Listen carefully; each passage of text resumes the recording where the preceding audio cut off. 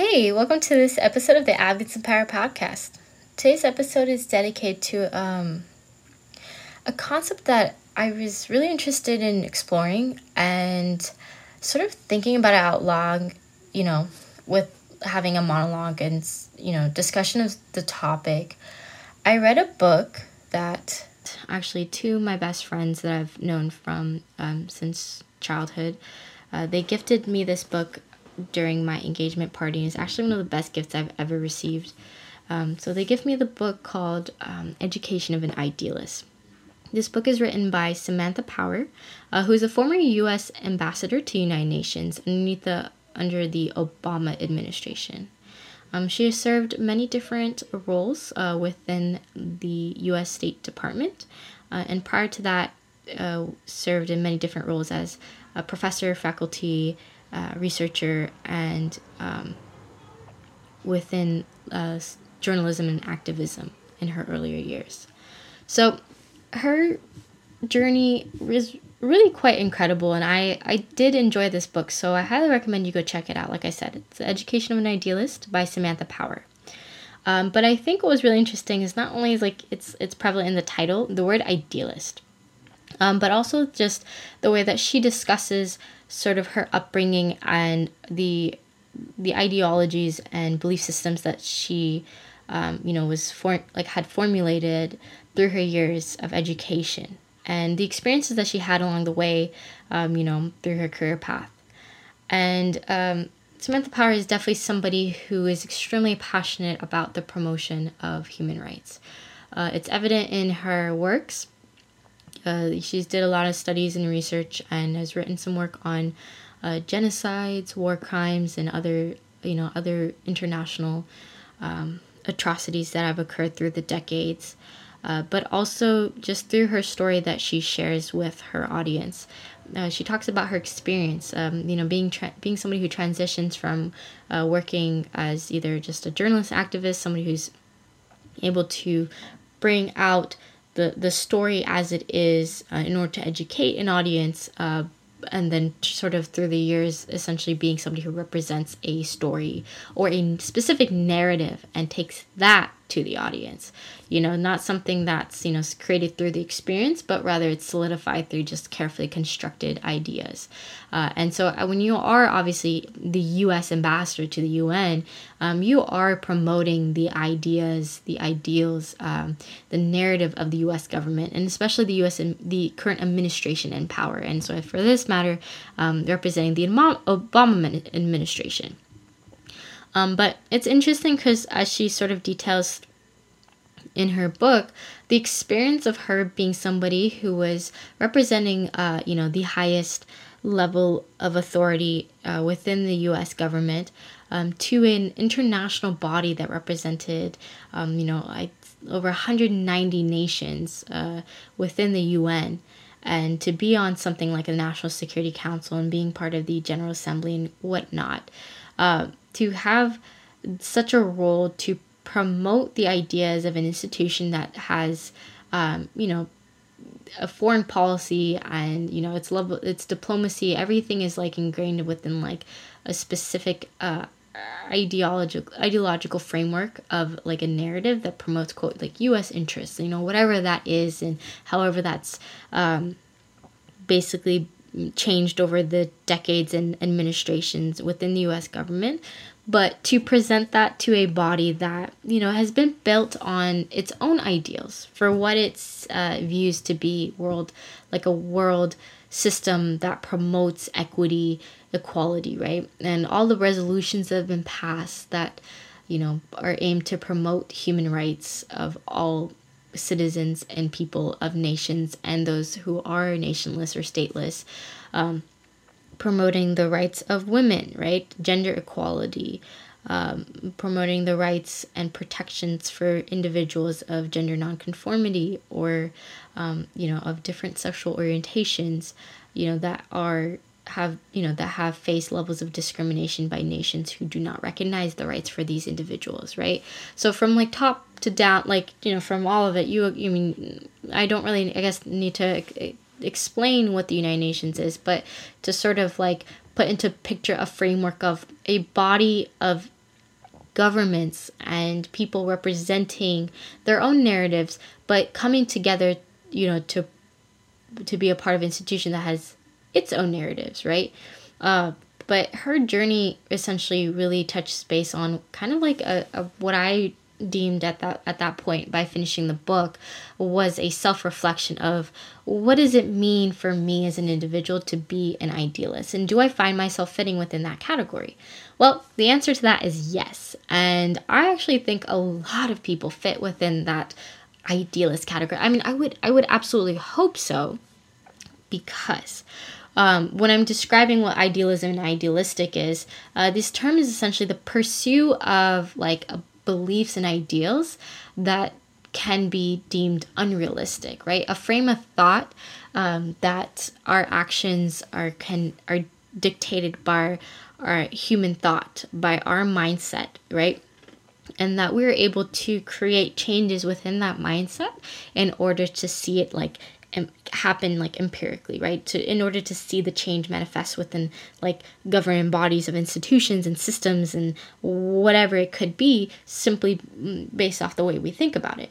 Idealism is actually, it's like its own really large a subject of study and philosophy and other other disciplines. But for the context of this, when somebody who has so much power, but is also like doing some level of self-reflection through like the power that they had to represent some great nation like the United States, to an even larger organization that's the United Nations, right? And that it took them that experience to realize like what they may believe in can be deemed unrealistic to others in the world, or other institutions of power or influence, right?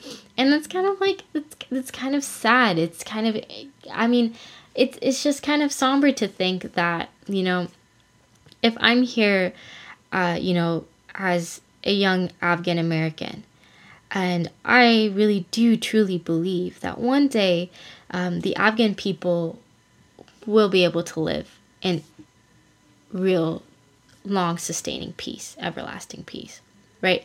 A level of peace that is promoted by economic security, political security, right? Like some level of social security, in a region, an area that has faced so much war and destruction, corruption, so many atrocities, and it's become such sorrow for its people who have faced such hardships. And to believe that, that the Afghan people can one day, reclaim, the glory of Afghanistan, which there is so much glory to it now, but the level of glory for the people itself to live in peace with one another, without fear of any type of danger or threat to their lives and their livelihoods, the lives of their children, their loved ones, whoever it may be. Is it idealistic for me to think, yeah, heck yeah, that day will come? And that day will not be easy. No.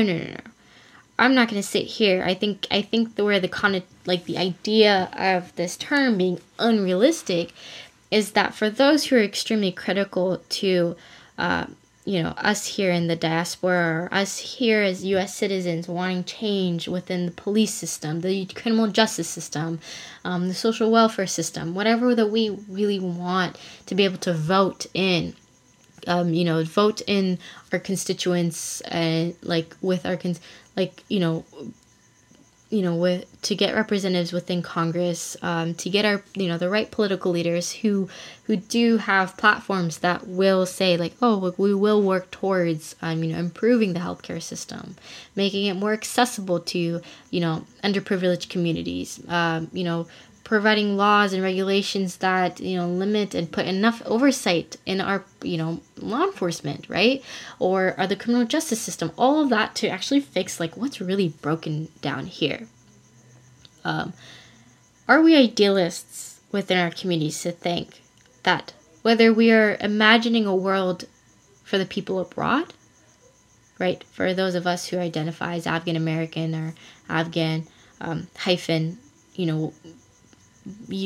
whatever you leave at the end of that, living in a diaspora, can we seriously think that it is impossible, unrealistic to see social change not only in the frame of the United States or the Western countries, but also at home? And to challenge that, like within the current movements, challenging those who are undermining the current social movements that are going on, right? Whether it's the Black Lives Matter movement, or, I know that in the Afghan community, we've been actually facilitating a lot of, trying to facilitate events to provide support for the voices of Afghan migrants in Iran and Pakistan and other countries that migrants are, in, and where they face levels of atrocities. Whatever those movements look like, is it saying that these movements, for those who are against them on like an ideology standpoint, they're not calling themselves xenophobic or racist or bigot or whatever it is. They always say like, oh, I truly believe, but this is not the way.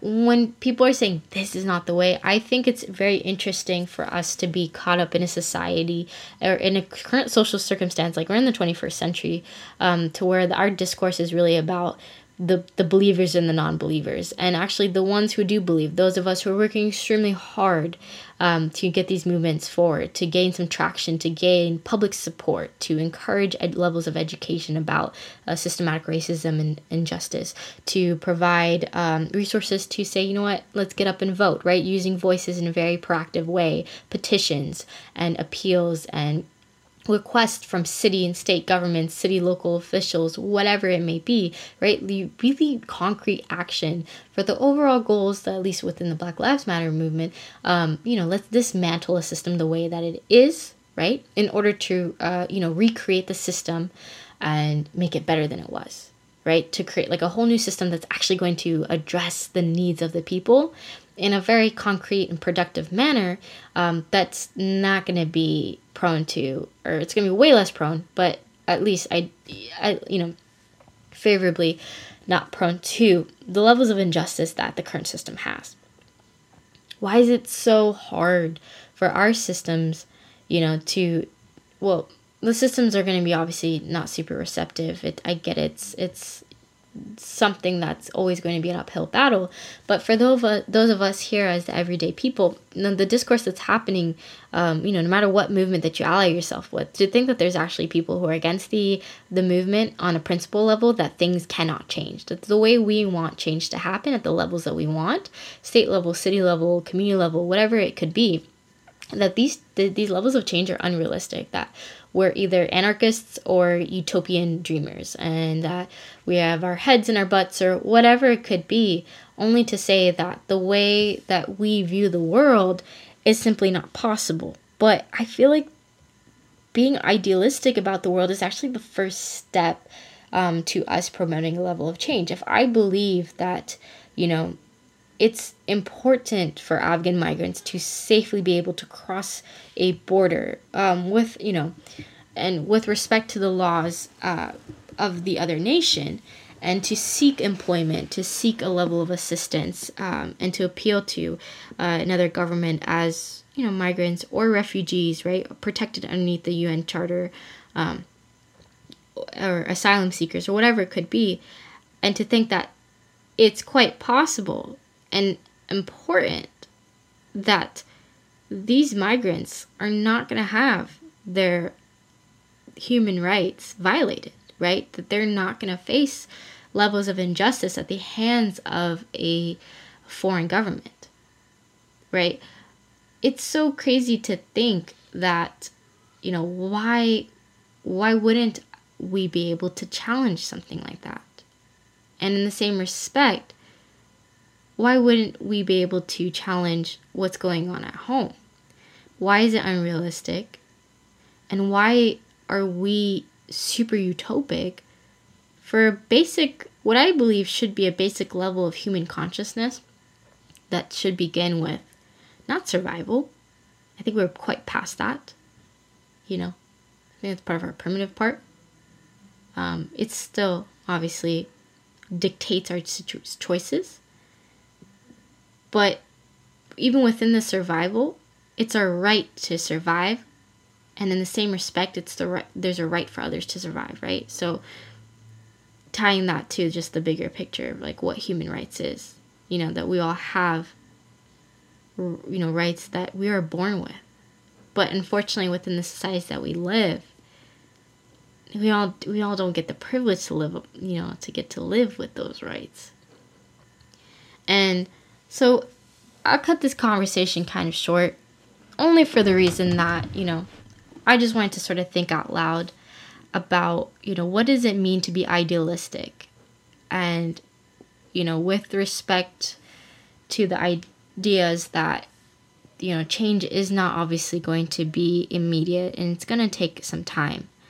But to be here as an Afghan American and to be somebody living in the diaspora, for someone like myself who has really high hopes and aspirations, who wants to be a part of the change that, our community really would like to see happen within Afghanistan and for the people outside of Afghanistan. For me to sit here on this platform, right?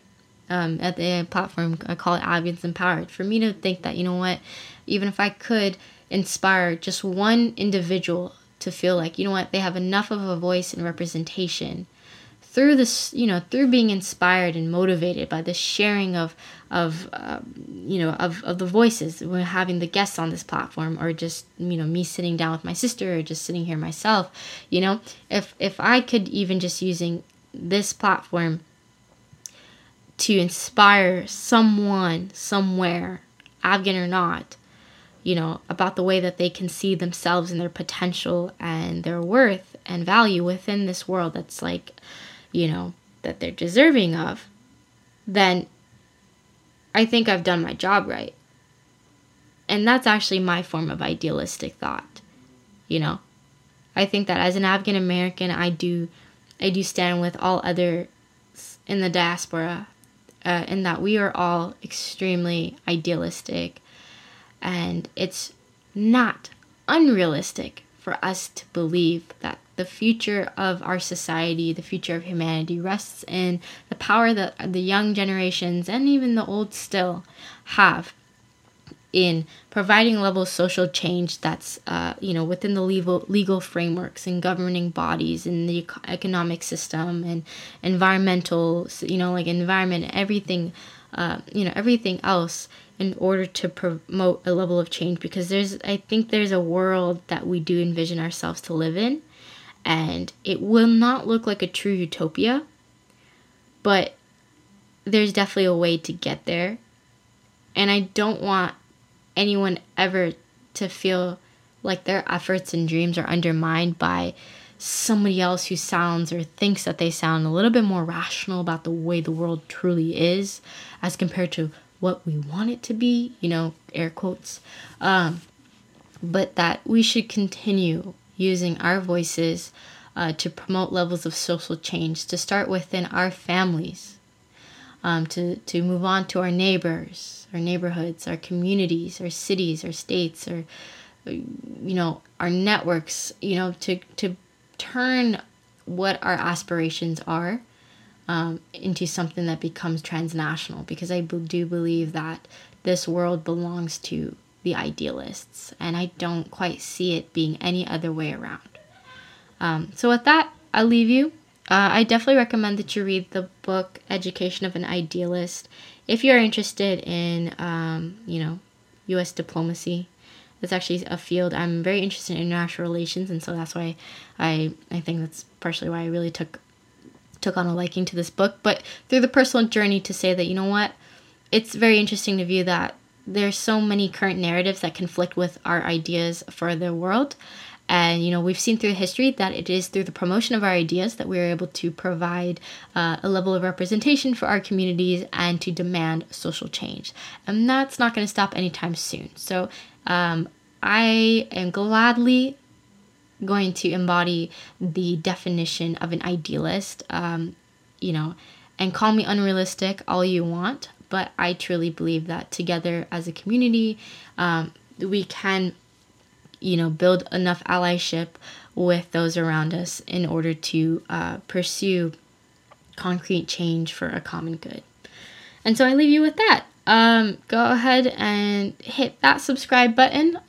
We do have some really fantastic content coming up.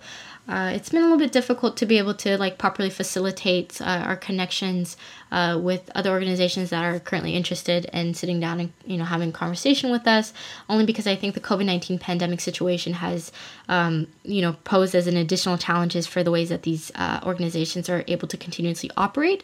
But in the meantime, we are doing our best to be receptive to the recommendations and opinions of our community members. We're so happy for your support.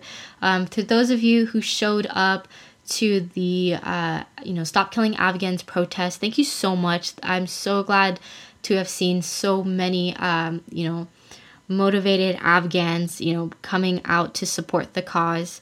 And so we are keeping the movement alive. The movement has not died and will not die anytime soon. Please stay tuned. Follow us on our Instagram and check out AfghansEmpowered.org for more information in regards to not only the Stop Killing Afghan movement, which we are going to be rolling out some upcoming information about another protest event that we are hoping to be able to get together very soon. But in addition to that, please check out our website and our Instagram. Also, we're on Facebook at Afghans Empowered for the resources that we're rolling out every week on a weekly basis, ways that you can get involved within your community, keep current up to date to the current situations in Afghanistan, particularly within the COVID pandemic crisis. And also, our DMs are open. Our email is community@afghansempowered.org, where you can send us an email if you're interested in being a guest on the Afghans Empowered podcast, or to being a guest editor and writer on our blog or content on social media. With that, I leave you. I hope you are all, having a fantastic week. Wish you all a great weekend, and hope that you take a little bit of time to sort of think on what I was saying about what does it mean to have some really big concrete ideas that can be challenged by the current narratives of society of today, regardless of what those ideas are, and how, it's important that we don't stop thinking and promoting and providing a level of advocacy for ideas, because I believe we can truly manifest it into a reality that's going to better our world. So with that, I hope you're an idealist, and thank you for tuning in.